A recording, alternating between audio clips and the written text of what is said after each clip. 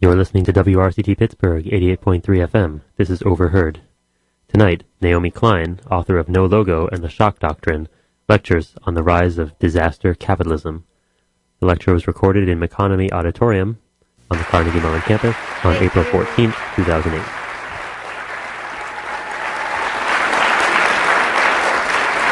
Thank you so much. Thank you, Annika, for that absolutely lovely introduction.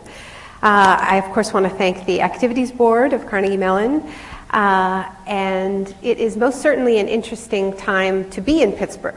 I understand that I had quite the opening act this morning, with Clinton and Obama both speaking in Pittsburgh this morning, and apparently Chelsea was here. She just left. I actually had to wrestle her for this room. She wanted it. I won. I think Annika had something to do with that. I think some of you may have read, or I know some of you have read, my book, The Shock Doctrine. I've already had some really interesting conversations with students here. I'm going to assume that not all of you have read it, or that very many of you have not read it. So I'm going to start tonight with some basic introduction, some basic introducing of the themes of the book, some basic definitions, starting with what I mean by the shock doctrine. What I mean by the shock doctrine is a philosophy of power. It is a philosophy of power that holds that if you want to push through a radical free market agenda, what's called a free market agenda, privatization, deregulation, cuts to government spending, the best time to do it is in the aftermath of some kind of a shock or crisis that sends a society reeling, that makes people afraid, that makes them want to trust experts and authority figures who seem to have it all figured out. And the enabling shock for this shock doctrine can be any variety of things. And what I do in the book is I track the history, the rise of market fundamentalism through a history of shocks and crises.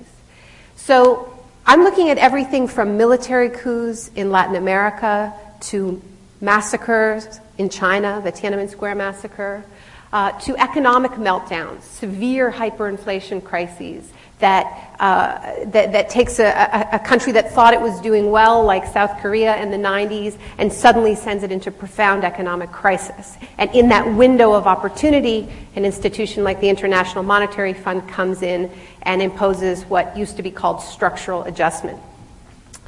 So these are all enabling shocks for the shock doctrine.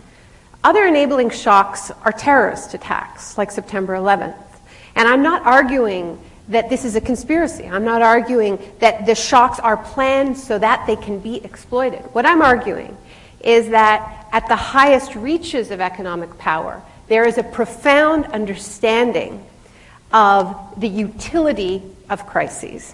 This understanding has been in place for a long time. And so the right exists in a state of acute disaster preparedness, acute intellectual disaster preparedness. Would that they were in other forms of disaster preparedness. I think the residents of New Orleans would have appreciated that. No, I'm talking about the use of the infrastructure of right-wing think tanks and many universities to keep those free market policies ready for when the next disaster hits. Okay? That's what I mean by the shock doctrine. What I mean by disaster capitalism is how this plays out on the ground. So what I document is how disasters get harnessed to push through a very radical agenda that can't advance during non-crisis times without these sort of states of exception. But I also am talking about another phenomenon, which is treating disasters themselves as market opportunities, as opportunities for deeper privatization. So privatizing the response to the disasters themselves, whether privatized firefighting, and I'm going to come to that, or private security like Blackwater. One of the things that we're seeing right now is that this privatization agenda has been so successful that if we think about the state as sort of an octopus that has all of these arms, like water, electricity, the airwaves, all of the arms of the state have already been cut off and privatized. So all that's left is the core. And that core is actually what springs into action when there is a crisis or a disaster. And so that really is the final frontier for the shock doctrine. So those are the terms. And I start the book with a quote from Milton Friedman. He wrote it in 1982. And I think it's a really relevant quote right now, because he was writing it about the utility of economic crises. And as we know, we are in one of those right now. He said, "Only a crisis, actual or perceived, produces real change. When that crisis occurs, the actions that are taken depend on the ideas that are lying around."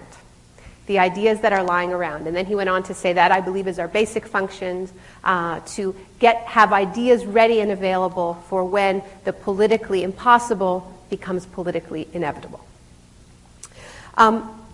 So as I said, what I do in the book is I track the history of the rise of the ideology that Milton Friedman represents. And for those of you who don't know who he is, I know many of you do, he really was, he died 2 years ago, the kind of grand guru of this movement.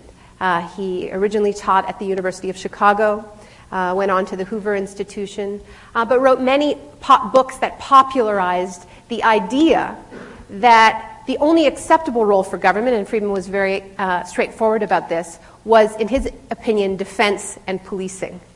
Everything else should be privatized. The post office, you name it, national parks, all of it.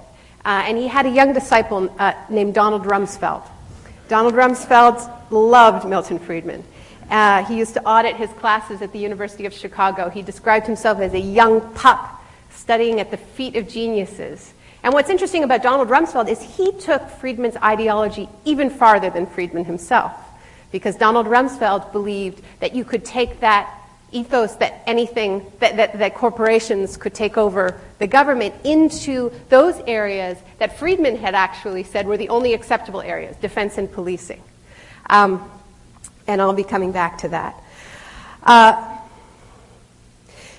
I'm not going to be dwelling on that history because I think it is a little difficult to do that in the time that we have. But during the question period, if any of you want to talk about that history more, I would certainly be happy to do so. What I want to do today is talk about, in particular, one present-day example. And the reason for that is because I just got back from New Orleans. I just spent a few days in New Orleans. And whenever I go to New Orleans, I get mad. And I go there whenever I can. I go there because, I do a lot of speaking about this theory of disaster capitalism. In New Orleans, it's not a theory. New Orleans people are living this, and it doesn't take much explaining. They use the term disaster capitalism to describe what's happened to them. They have some solutions they'd like to propose. A friend of mine in New Orleans named Sakit Soni, who organizes immigrant workers in the city, he says to me, they have disaster capitalism, we need disaster collectivism. And they're working on building that in that city right now. So it's, it keeps me honest to go to New Orleans because it reminds me that this is not a theory, this is a reality, that is the disaster capitalism capital of the world. But also because there are so many inspiring community organizers who are responding to this, trying to resist it, trying to build the alternatives on the ground. I think it's important to talk about New Orleans because it shows the logic of disaster capitalism and what is at stake. I also want to talk about New Orleans because we're not talking about New Orleans enough. This is an election year, and a major American city was drowned 2.5 years ago, and large parts of it have still not been rebuilt. Half the city has not returned, and it's shocking how seldomly we hear the candidates even referencing New Orleans, let alone going there. So let's talk about New Orleans more, because New Orleans was left behind when a hurricane hit that city and the levees broke, and it's still being left behind. People there feel very much like they are still on those roofs waving and no one is listening. I also think it's important to talk about New Orleans for the same reason why I have this weird obsession, I suppose, with disaster zones. I've been in Iraq, Sri Lanka after the tsunami, Argentina after the economic collapse. I have been living in shocked places for the past 5 years. And I think what draws me to them is that I feel like what we see in these moments is a glimpse of our future if we're not careful. And I feel that very strongly about New Orleans, and a lot of people in New Orleans feel it as well. But like I said, it also points us to another way forward in the alternatives that people are building in the rubble of that failed system. I felt the same way when I was in Argentina after the economic crisis, and we made a documentary film about workers who occupied their closed factories and turned them into workers' cooperatives. So, New Orleans. Let's remember that New Orleans was not drowned by a hurricane. New Orleans was drowned by ideology.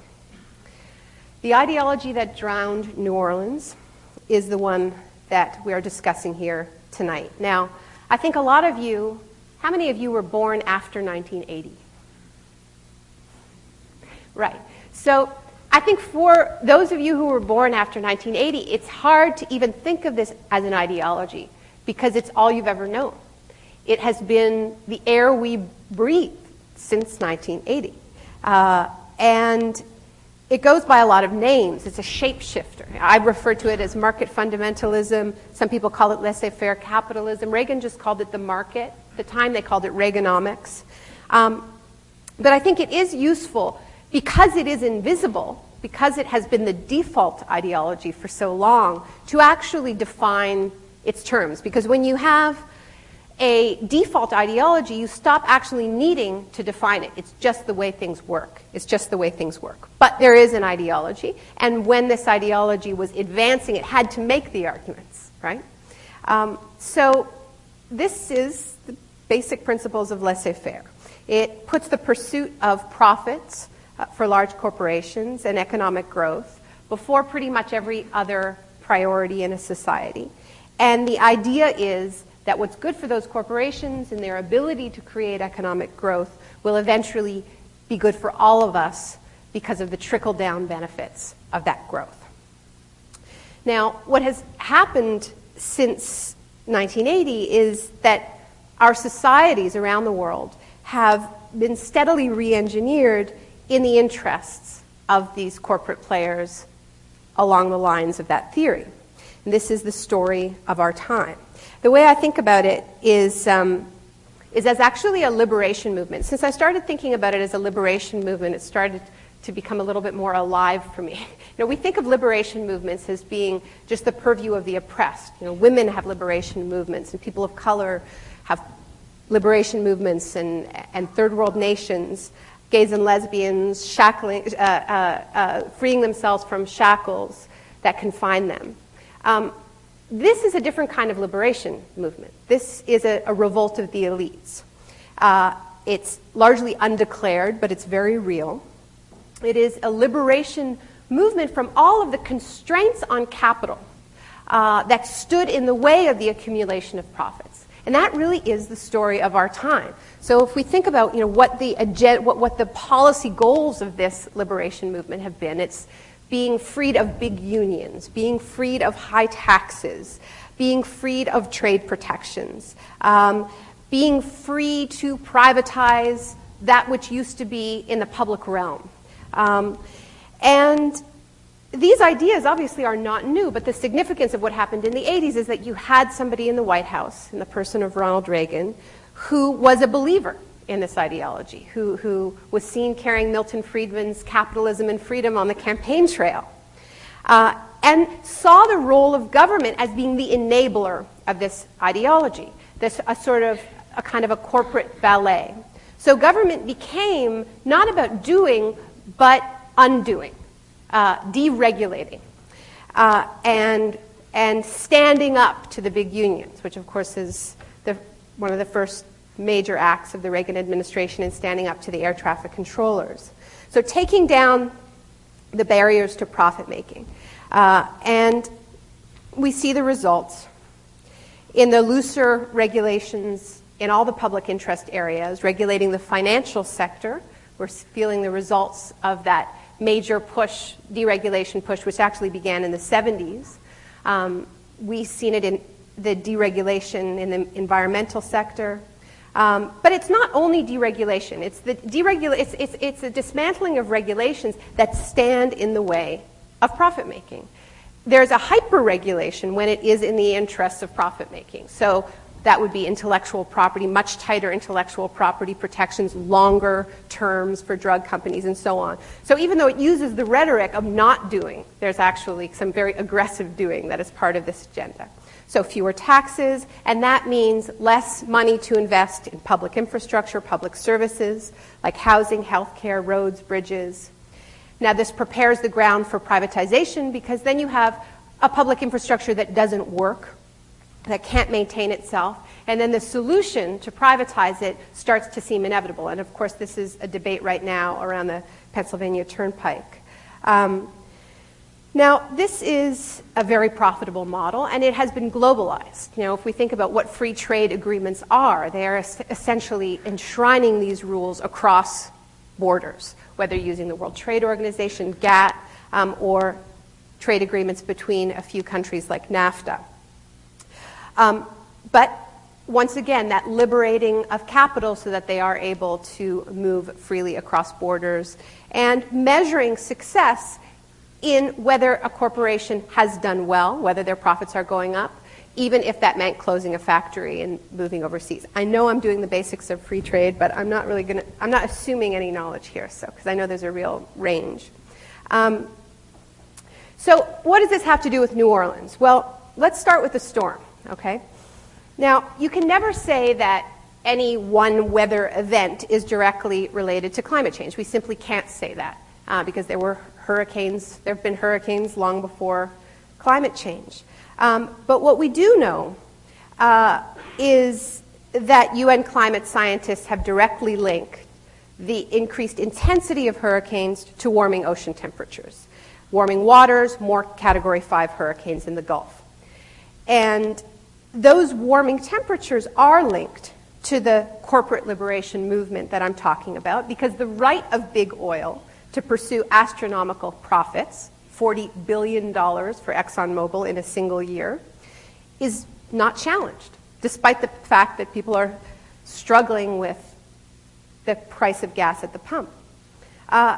So in the name of economic growth, these oil companies are not reined in, but also within the ethos of laissez-faire, there is very little actual fair going on in terms of developing alternative energy solutions that are sustainable. So this is, I'm arguing, a result can be traced back to the ideology itself. And in fact, that in this context, even the term natural disaster is something that we should problematize a little bit. When I'm on campus, I use words like problematize just to fit in. Because natural disasters are up, and these are UN figures, by 430% since 1975. So is that natural? Or is that a result of choices that we've made? And all the statistics that I use, I'm not doing heavy sourcing here, but obviously they're in the book, which is heavily sourced. And I should also say that there's a website that goes with the book where I've put a lot of the original source material that I use online. My research assistant is a librarian, and she's done this incredible job of getting the original source documents online. So anybody who wants to check those out, please do. So weather was one factor, but when you go to New Orleans, they get really mad when you say that the disaster that hit that city was the result of a hurricane. Because by the time Katrina hit New Orleans, it was no longer a Category 5 hurricane. It had actually been downgraded to either a Category 1 hurricane or a tropical storm. So what created the massive catastrophe in that city was a collision between heavy weather, not a Category 5 hurricane. It started as a Category 5 hurricane, but it was no longer one, okay? It was a collision between a big storm, heavy weather, and weak infrastructure, weakened infrastructure. Okay? Now that is also not ideologically neutral, because those levees had been neglected despite all the warnings, as we know. And this is part of a framework in which any investment in the public sphere was derided for so many years. That's what created, I would argue, a context in which that was possible. This is not just a New Orleans issue. This is why I think New Orleans is our warning, should be our wake-up call, because the American Society of Civil Engineers last year said that it would take $1.5 trillion to bring the bridges, roads, levees, dams in this country up to acceptable safety standards, right? And last summer, of course, those statistics, those warnings came to life quite vividly when there were bridges collapsing and subways flooding in New York, exploding steam pipes, and so on. Those warnings are still not being heeded. You know, even if there aren't people standing before you making these free market arguments because they're too embarrassed, right? Because the promise of trickle down has so clearly not worked, and the inequality figures are in, so it's actually hard to get someone who will, with a straight face, make these economic arguments. That doesn't mean that we're free from the logic.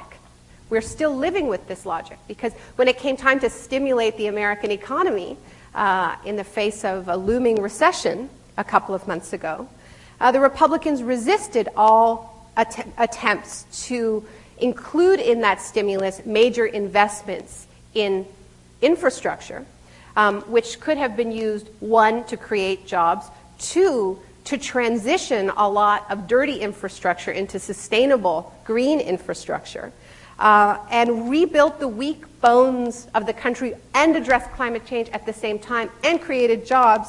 That didn't happen. So we're still very much in the grips of this ideology, even if there's more shame around it.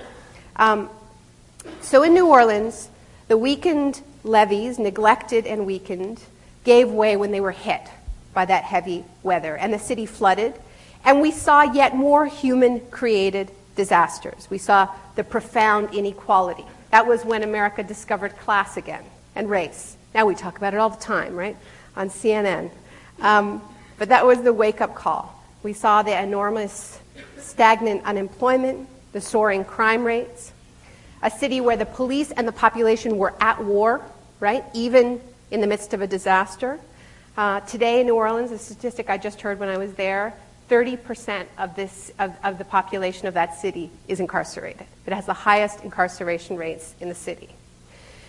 And we saw more failed public services, particularly transportation, in the inability to run an effective evacuation. And we also saw a government that doesn't believe in governing. You know, Paul Krugman at the time called it the can't-do government, right? You had at the city level, because it wasn't just at the federal level, you had at the city level a municipal government whose idea of disaster preparedness was passing out DVDs, okay, and saying, you know, if it happens, you're on your own. And you had FEMA, this empty shell, right? And, you know, FEMA was a laboratory, and I do talk about this in the book, that for the Bush administration, FEMA was a laboratory for this idea that you could outsource almost everything that the government was doing in-house. And the Department of Homeland Security, in which FEMA was a part, you know, was the bigger laboratory. And it was run very explicitly on this philosophy of across-the-board outsourcing. So then you had this FEMA where no one seemed to be home, right? You had this guy at the top, Michael Brown, who's used to organize weekend retreats for oil and gas executives. That's how they seem to have known him, okay? That's what he did.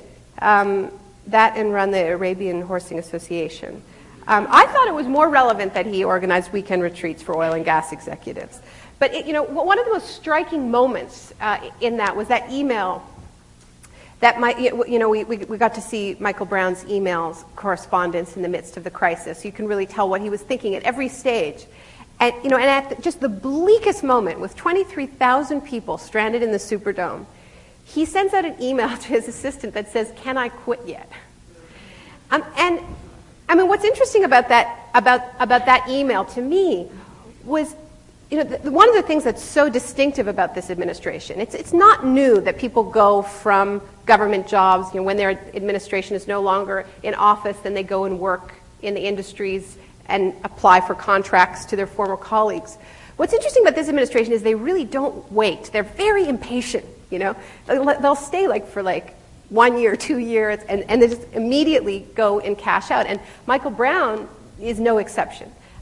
He, despite the incredible mess he made and what one would consider a very bad reputation in disaster management, immediately reinvented himself as a disaster management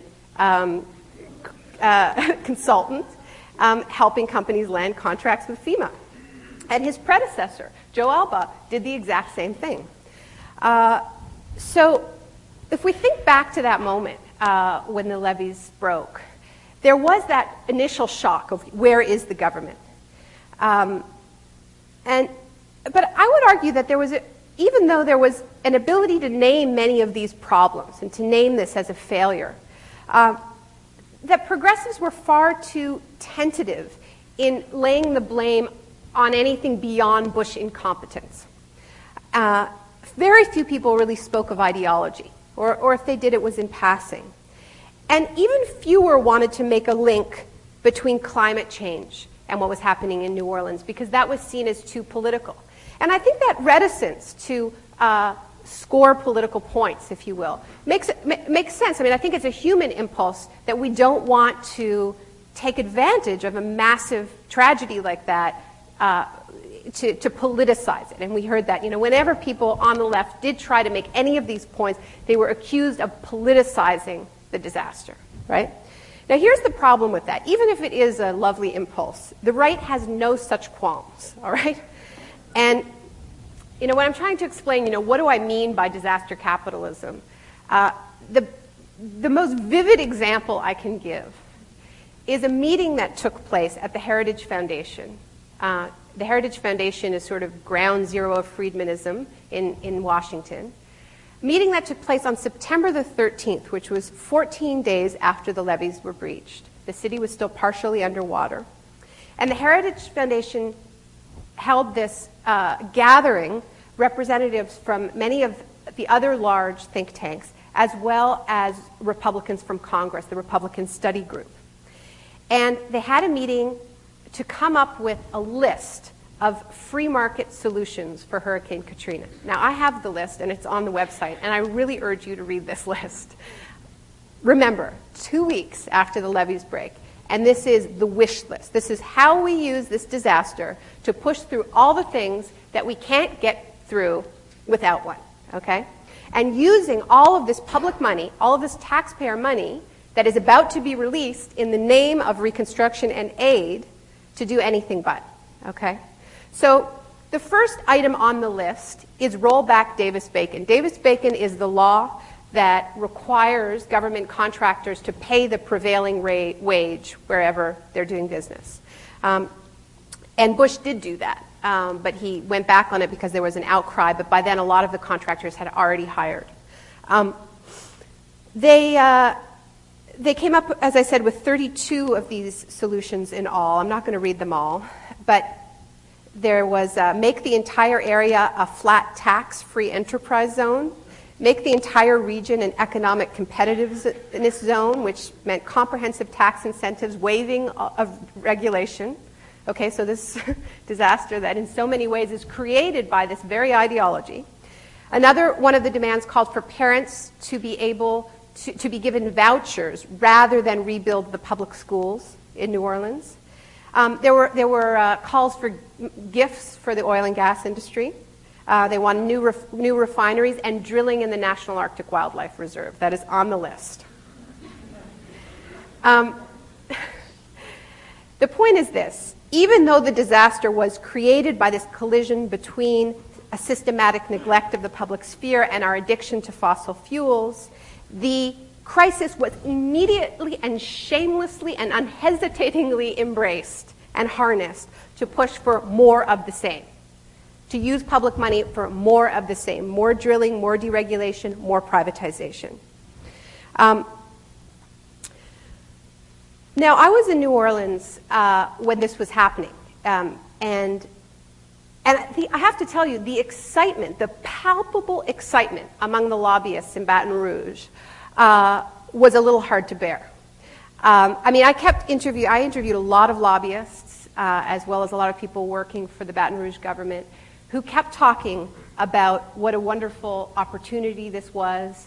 They were coming up with their wish list. I quote a lot of them in the book. I was there when Richard Baker, a Republican congressman in Baton Rouge, made the mistake of telling a journalist, "We finally cleaned up the public housing in New Orleans. We couldn't do it, but God did it." Now, I can tell you that did not go over very well in the housing shelters. And there was so much rage at this idea that it was somehow a gift, that God was being invoked.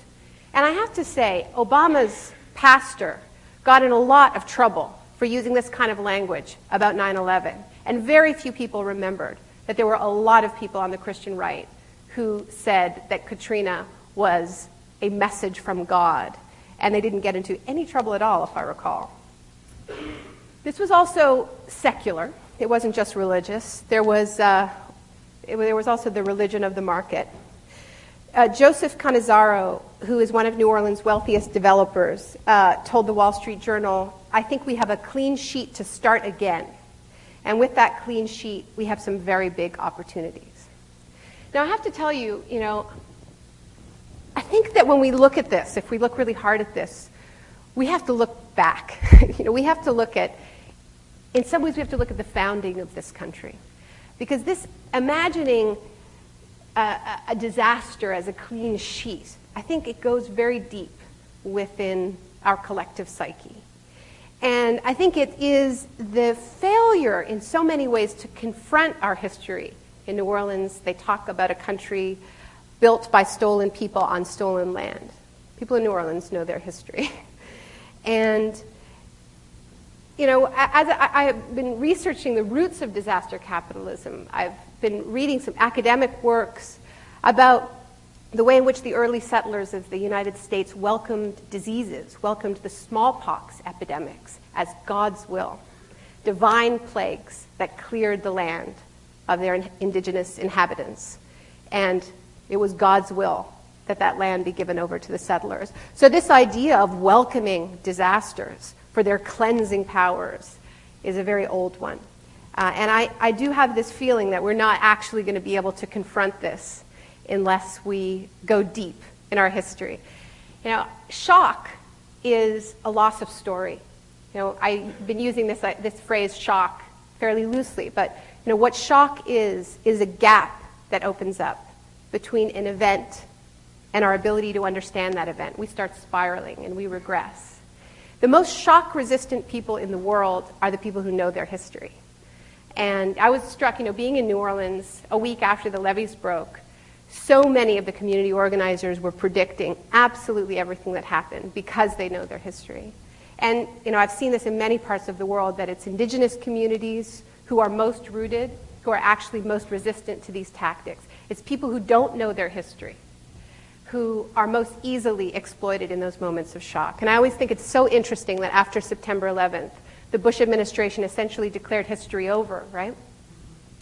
We wanted to fill in that shock. We wanted to fill in the gaps of our knowledge. We wanted to read history. We wanted to talk to our friends. We wanted to know more so that we could get oriented and not be so easy to be led. But we were told that the very process of looking at history, of trying to understand where those attacks came from, was to sympathize with the terrorists, was to rationalize the attacks, was to be on the side of the terrorists. So it wasn't just a war on terror that was declared by this administration, it was a war on history. That was all pre-9/11 thinking, right? We were brand new, day one.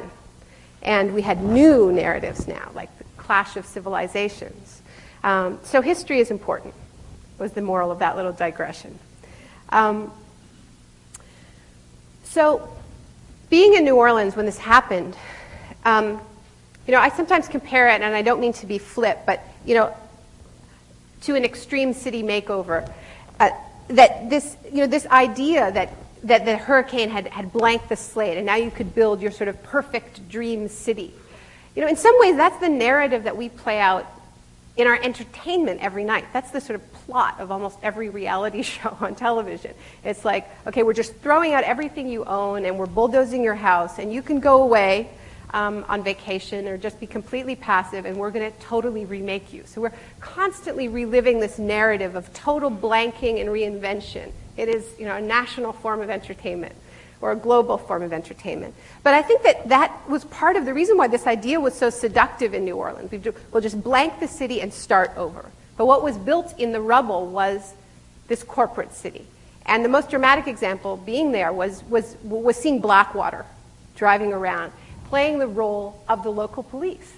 And there was so much confusion. None of us understood, what in the world is Blackwater doing here? I was there with my friend Jeremy Scahill, who ended up asking some very tough questions, and that led to his fantastic book, Blackwater. But that was a chaos, and in that window of chaos, Blackwater just moved in. And all of the responses was according to the same theory that, that there was something wrong with the investing in the public sphere and rebuilding the public housing, in giving people vouchers for rental apartments. And so instead, they brought in Carnival cruise ships. I mean, do you remember this? It was that crazy. They brought in Carnival cruise ships. They gave $3.4 billion to a lot of the big contractors like Bechtel and Fluor that were just back from Iraq.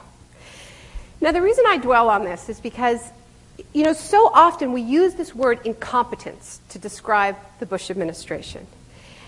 And when it comes to governing, sure, they're incompetent. I'm just not sure that's their main goal.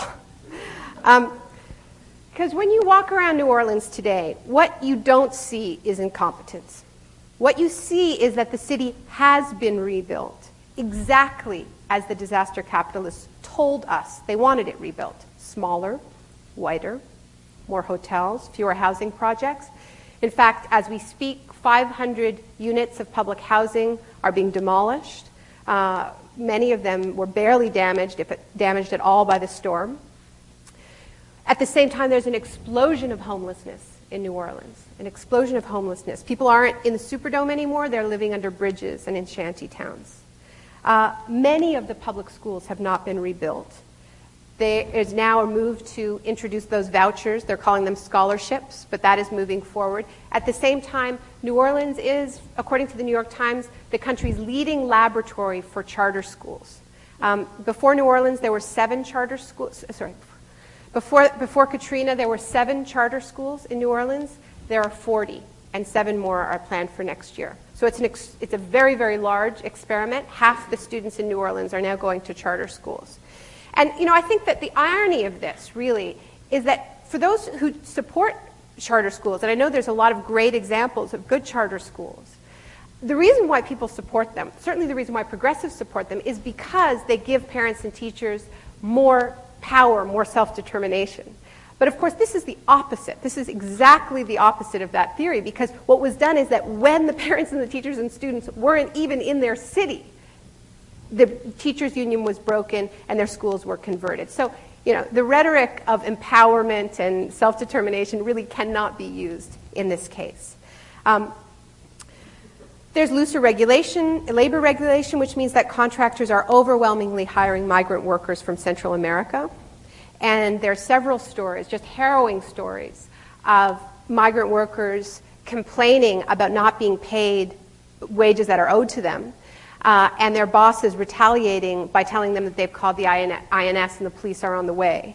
And there's a framing in New Orleans, in the activist scene in New Orleans, where people talk about the old slaves being pitted against the new slaves, because of course that is happening, and they're referring to the migrant workers. Charity Hospital was the major health facility treating the uninsured in New Orleans.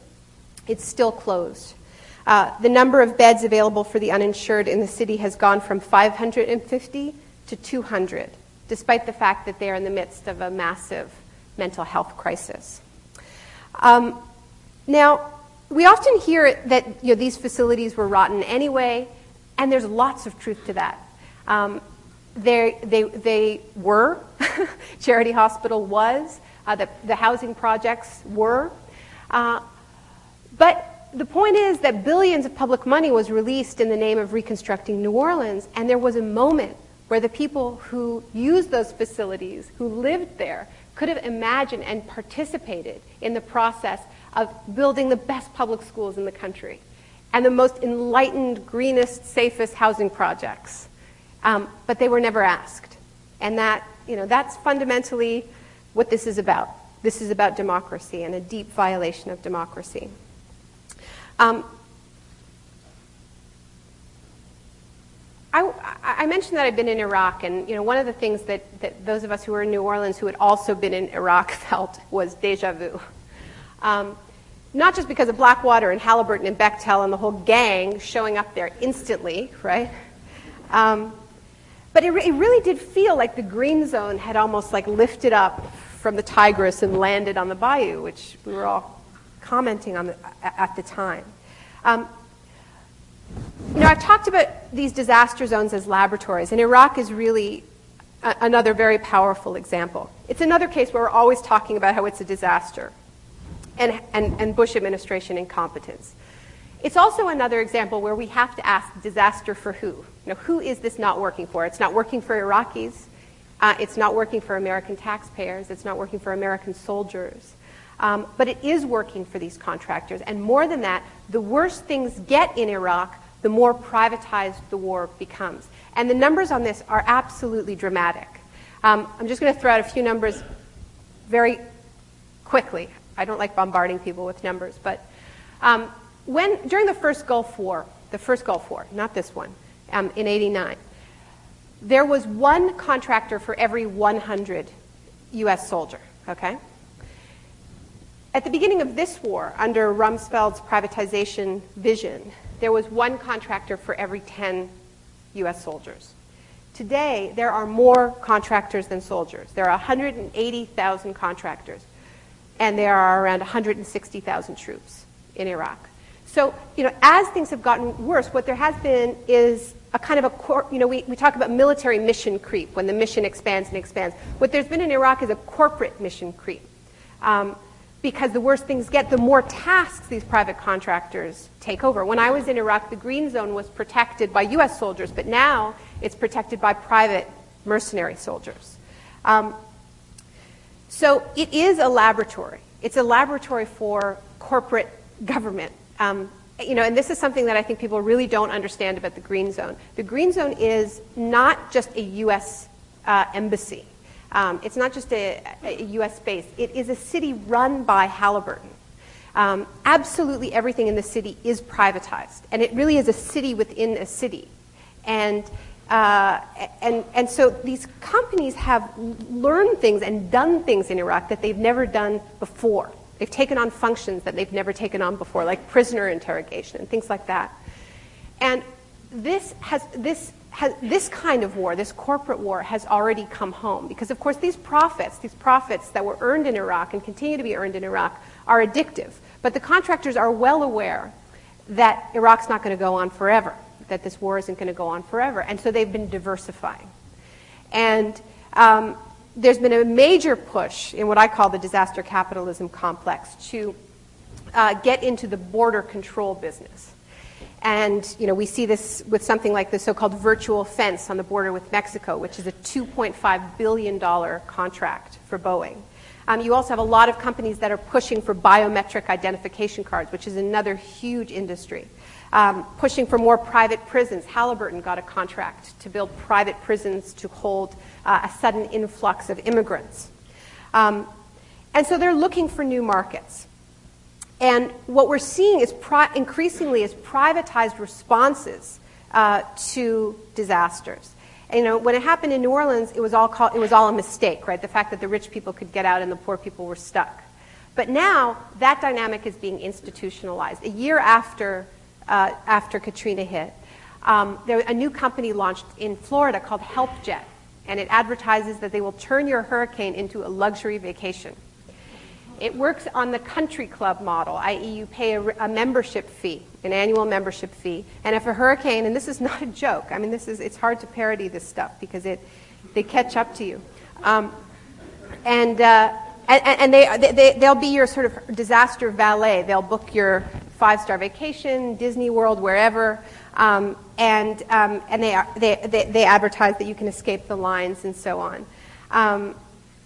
I call this rapture rescue, by the way, in the sense that, we talk a lot about how people in this administration think the apocalypse is coming and the hand of God is going to come save them and their friends and everybody else will be left behind. And they watch movies starring Kirk Cameron with that theme.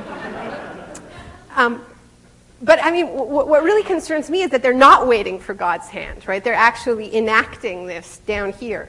And HelpJet really epitomizes that. During the California wildfires, there was AIG, the huge insurance company AIG, was the only company that offered the residents of living in the wealthiest areas of California. They offered them a special service, which was private firefighters who came to the houses as the fires were burning and sprayed them with fire retardant. And this was such a wonderful service that everybody who wasn't an AIG member called their insurance companies and said, why didn't we get this special service?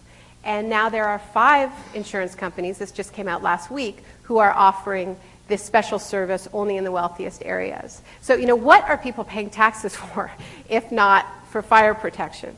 Now, Eisenhower warned, of course, about the dangers of the military-industrial complex. He devoted his last speech to warning that a powerful constituent was developing in the American economy that had an incentive for war, and that creates a threat to democracy. He felt so strongly about it that was his last speech.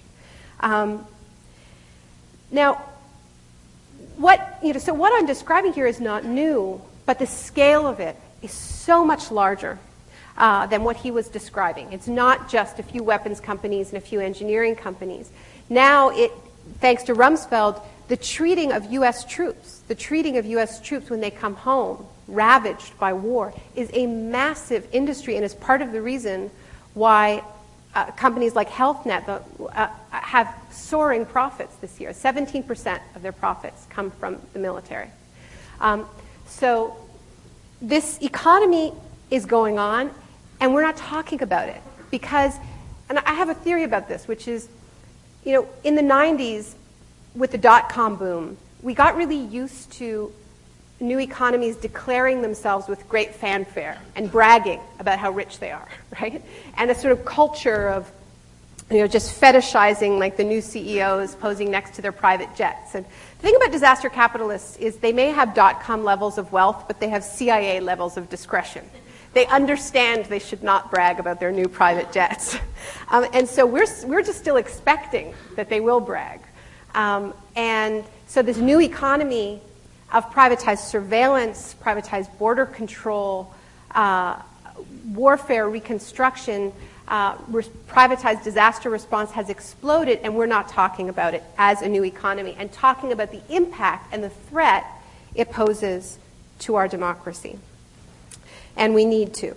Now, one of the other reasons why I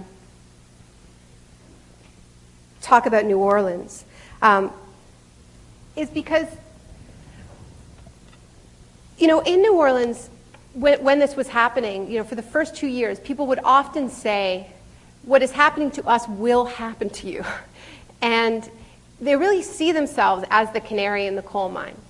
That this collision between heavy weather and weak infrastructure is going to repeat itself. And even if there isn't some kind of a natural disaster involved, this process that New Orleans went through in this fast forward attack on everything in the public sphere, is happening everywhere else in the country in slower motion.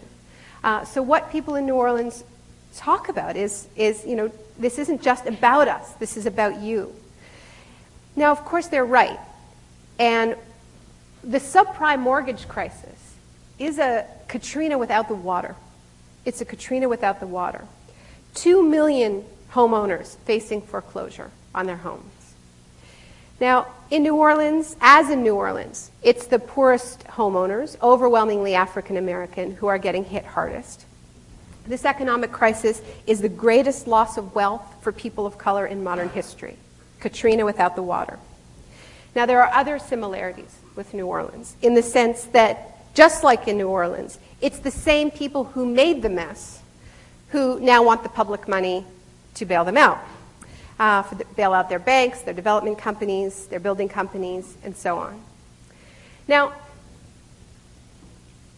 I was struck by something else on this trip to New Orleans, which is something that I hadn't really thought about before, which is that a lot of what is under attack in that city, which was so neglected for years before, and the hurricane was just used to finish the job, so much of what is under threat was built in the years after another economic crisis, after the Great Depression, as part of the New Deal. That is really what is under siege in New Orleans and is under siege across the country. Now, this isn't new, but I really do think it bears thinking about, in particular in this moment. Charity Hospital, which I mentioned earlier, which hasn't been reopened, and there's actually a really important lawsuit going on with a group of former patients and former doctors who are suing the state, demanding that it be reopened. That hospital was the largest WPA project in Louisiana, and it was built based on a simple idea that no person should be denied health care because they're poor. All those housing projects that are being demolished, that are facing demolition, those came out of the same era, out of the U.S. Housing Act of 1937. And it was also based on a simple idea, that decent housing is a human right. And this came out of the experience of the Great Depression, of seeing so many people slip through the cracks, losing faith in the idea that the market will solve everything for us, and demanding not laissez-faire government, but fair government that will do. Now, I think in this particular moment, it really is useful to think back about what the conditions were that made those kinds of huge progressive projects possible. Because I think there is a feeling right now that, yes, we know what we're up against, and it's overwhelming, but we don't know how to change it. And so what I felt on this trip to New Orleans is, I was reminded of a time not so unlike our own, when progressives didn't panic in the face of a shock, in the face of a crisis. And they didn't leave the solutions to the experts. They made bold proposals for a better world. It was the left that was ready with its ideas, that had its ideas lying around. And it resulted in the Social Security system that Bush has so far failed to dismantle, and so much of what we've been discussing. But the response from progressives was huge union drives, huge public works, full employment, demands for full employment. So let's think about what it was that the progressives of that era drew on in building those incredible movements. The first thing they drew on was the evident failures of deregulated capitalism. I mean, that is what the Depression, the market crash of 1929, represented. But also, they drew on their unshakable conviction that their alternatives would put an end to the logic that had pushed so many people into poverty so dramatically. And they declared an end to laissez-faire capitalism. It was actually Keynes who declared the end of laissez-faire a few years earlier, but it came true after that. And they had this crazy idea, which was that since the Wall Street financiers had created the crisis, in their opinion, that de facto disqualified them from solving it. It's a good idea.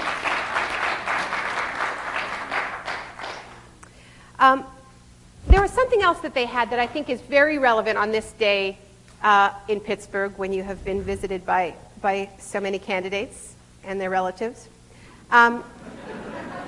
which is that the progressives of that era did not think it was enough just to get their candidate into office. They knew that they had to organize an independent progressive movement, many independent progressive movements, to be a counterpower to the business lobby that was pushing frantically and aggressively from the other side. They understood that there was a power dynamic and that they had to play, okay? So, yes, FDR brought in the New Deal, but he did so under enormous and continuous pressure from a mobilized grassroots.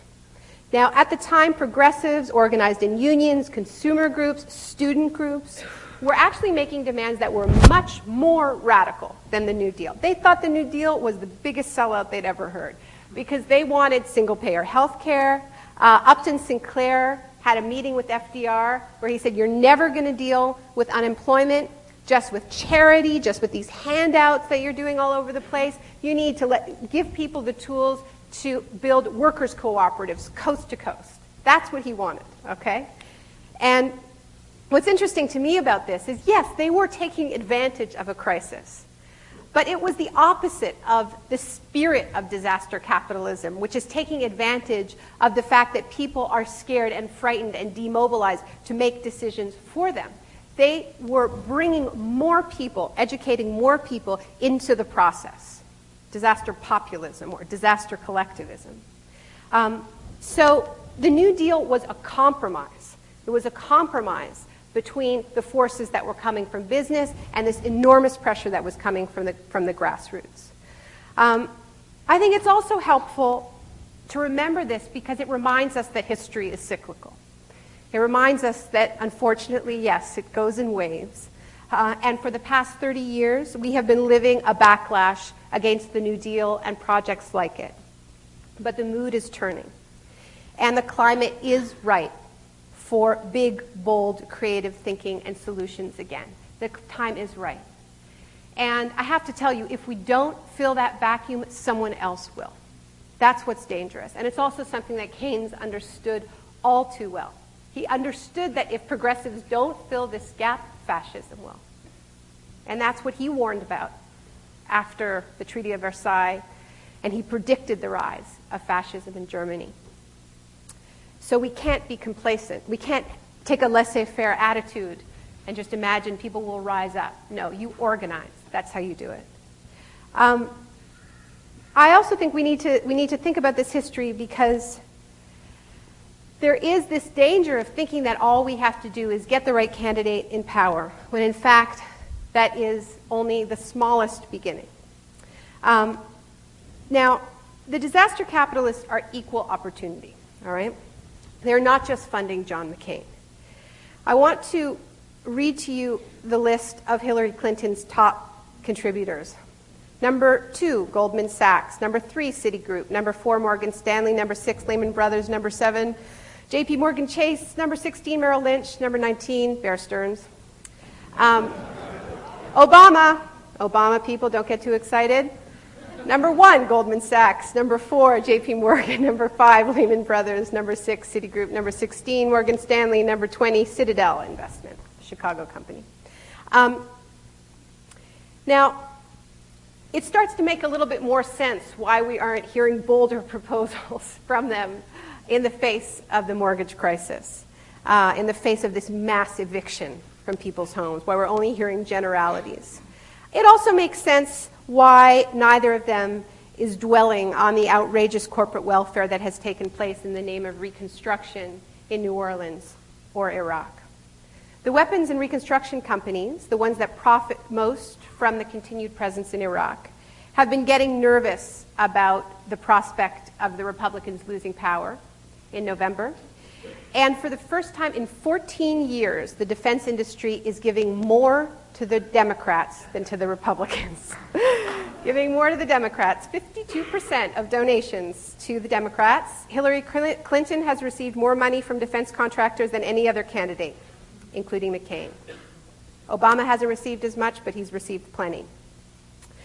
Now, I think this also might make a little bit of sense of the fact that neither Hillary nor Obama have plans for an actual withdrawal of all troops from Iraq. Both of them would leave the green zone intact. And let me tell you, you cannot leave the green zone intact without a massive troop presence, because the Iraqis see the green zone as an occupation. Now, if a foreign power came to Washington, D.C. and said, we want an embassy, but we want the embassy to be in the White House. We're taking the White House. And we're taking the Vietnam War Memorial and DuPont Circle, and we're going to build a massive wall around it. But it's not an occupation. I think we might say otherwise. Now, from the corporate perspective, these campaign donations are peanuts, okay? From the campaign's perspective, they are significant. But the companies are just doing a cost-benefit analysis, right? I mean, they are making an investment now to safeguard, of a few $100,000 to safeguard millions in profits later. So it's useful to know what we're up against. And the reason for this is not to feel hopeless, because I actually don't believe that donations are destiny. I don't believe that. You know, I think we can draw these lines, but I think politicians can change if they're forced to. But I think the point is that the companies who are making these donations aren't just making them and hoping for the best. They are making them and making very concrete policy demands to go with it, right? And we need to do the same. We can't just be super fans, okay?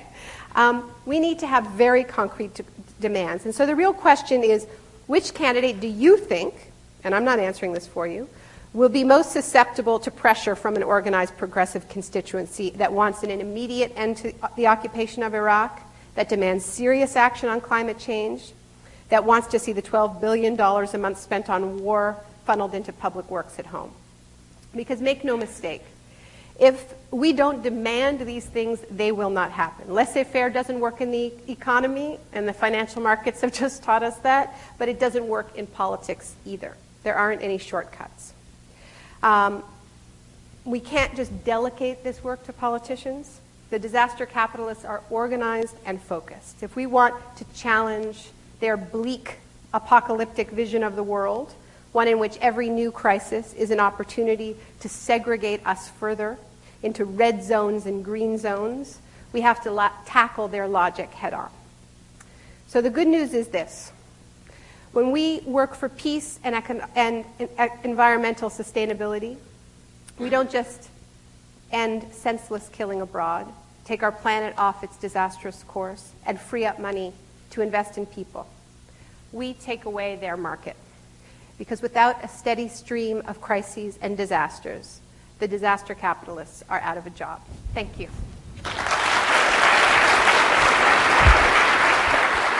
You've been listening to Overheard on WRCT Pittsburgh. The lecture tonight was Naomi Klein, author of No Logo and the Shock Doctrine, lecturing on the rise of disaster capitalism. The lecture was recorded in Economy Auditorium on the Carnegie Mellon campus on Monday, April 14th, 2008.